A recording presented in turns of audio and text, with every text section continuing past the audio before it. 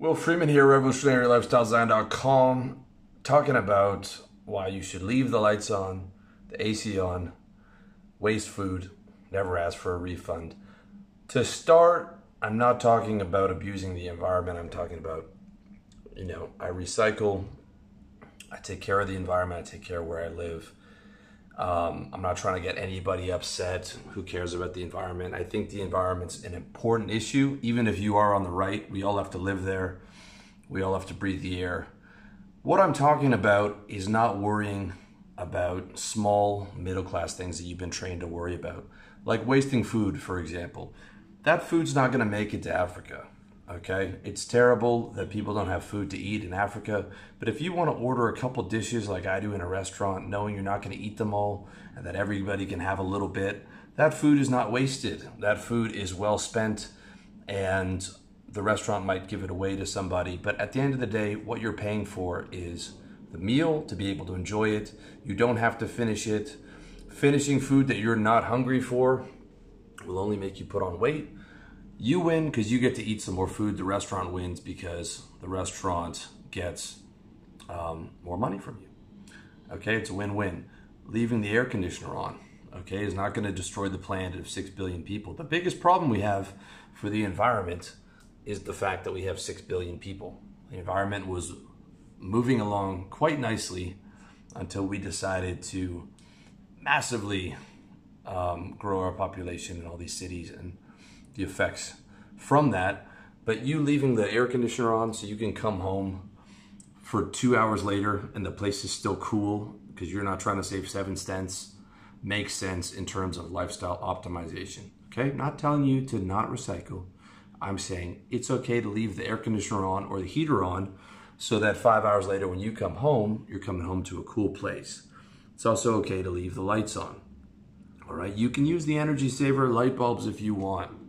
Okay, if you're trying to be good to the environment, but at the end of the day, it's like, leave the lights on. You don't have to, if you're going to the other room, you don't have to turn the light off, man. It's not gonna destroy your bank account. If it does, you got a much bigger problem. Same reason for asking for a refund. I took refunds off my books a while ago.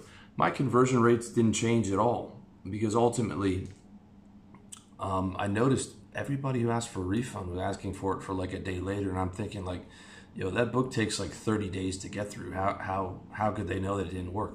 Well, they weren't using it, and they didn't value their time. It's just like if I buy a T-shirt or I buy 5 and I don't like them, the size is wrong. I'll just throw them out because literally, it's cost me more money to go down to the store to get a refund than it does to do work. My hourly rate is higher than the $30 I spent on the T-shirt or whatever it is. And asking for refunds, trying to negotiate a cheaper cab price. Like I was traveling through Thailand. I'm in Eastern Europe now. The cab prices are nothing. Sometimes at the airport they're going to charge you a bit more. I don't even care. Just get me in the cab. I'm not even, whatever the price is, I'll pay it. Same thing with, you can buy some stuff at the night markets there. Sure, you could haggle off another 20%, but I have a rule that I don't negotiate on anything less than $1,000. So I'll negotiate on rent for like a long-term contract, which you can do in these parts of the world when you're dealing with an individual. If you're in North America and you're dealing with a property management company, that might not be the case, but I might negotiate on rent.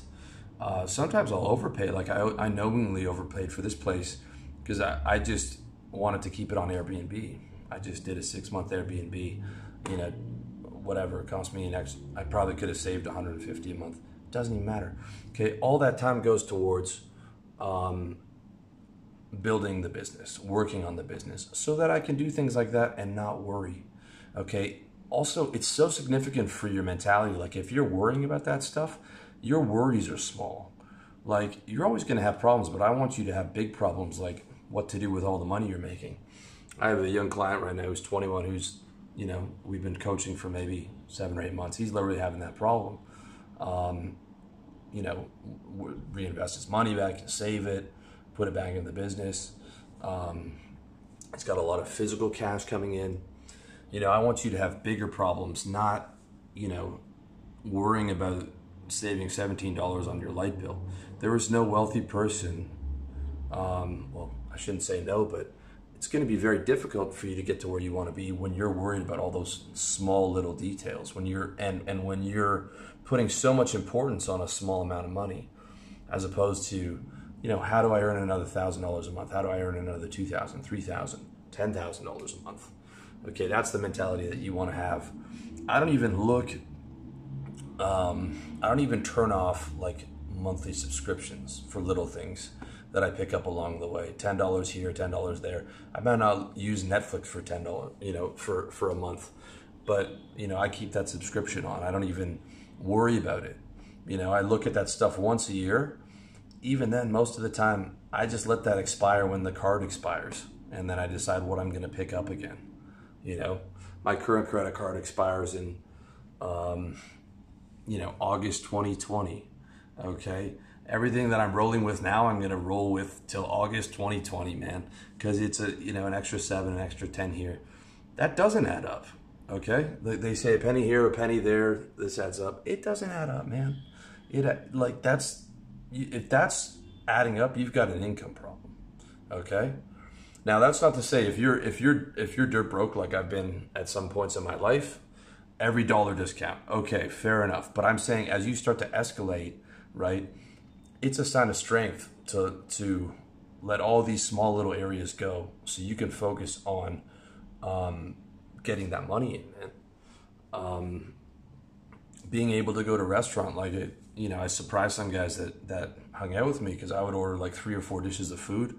I would order a beer, a Coke, a water, a chocolate milkshake, and I'm gonna have little bits of all that, you know. And I'm living in second world countries or in East Asia, so I've arbitraged, you know, my lifestyle and my income, so it's easy for me to afford to do that stuff, right? That's the lifestyle that I was buying, to not worry about that stuff, to not worry about leaving the lights on. Like, how many times did you get told that as a kid? Or the water, like, don't let the water run, or, you know, your parents give you like an hour of AC and that's it, or unplug the TV, you know, all that stuff. Right? All that, if you're worried about that, then it shows that you're not confident in your ability to generate wealth. Okay? And you need to have that confidence to be able to generate the wealth, and also to focus on, you know, the problems that come with generating that wealth. You know, what to do with it, how to go get more of it. Not focusing on small problems. Okay? Small think is going to keep you small. It's going to keep you in fear. It's going to keep you in conservation instead of being on offense, instead of being on aggression. And which is where you want to be, because 99% of people will never have the problem of money solved. It's not fair, it's not pretty, but in our society, it's 1% of guys get that solved so that they can have a comfortable lifestyle, don't have to work for anybody, able to feed their family, able to you know, buy nice things, able to buy financial security. Most people are going to have money problems. And most people think small. They're always in conservation. You know, you ever notice the cheapest people tend to have the least amount of money, with some exceptions for there are wealthy people like that. But you know, it's keeping in that conservation. It sounds counterintuitive, okay? And I'm not saying if you don't have a lot of money, like, yes, you need to be tight on your budget. But the end goal is to get to a point where you don't worry about those things. And I truly believe a lot of those things are part of that middle class programming, where you're taught not to go out and get wealthy, even though the opportunities that are available to the billionaires and all the people who did get wealthy are available to you. Not to say to go chase $1 billion, but I'm saying that you can get your 6 figures, your 250 a year, your 400. You know, that's available to you if you can sell in a service business and more.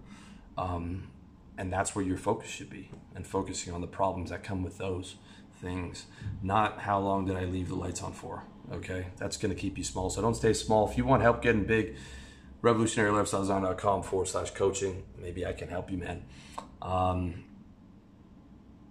And that's it. One quick thing: if you really do want to scale up your income, I recommend learning sales.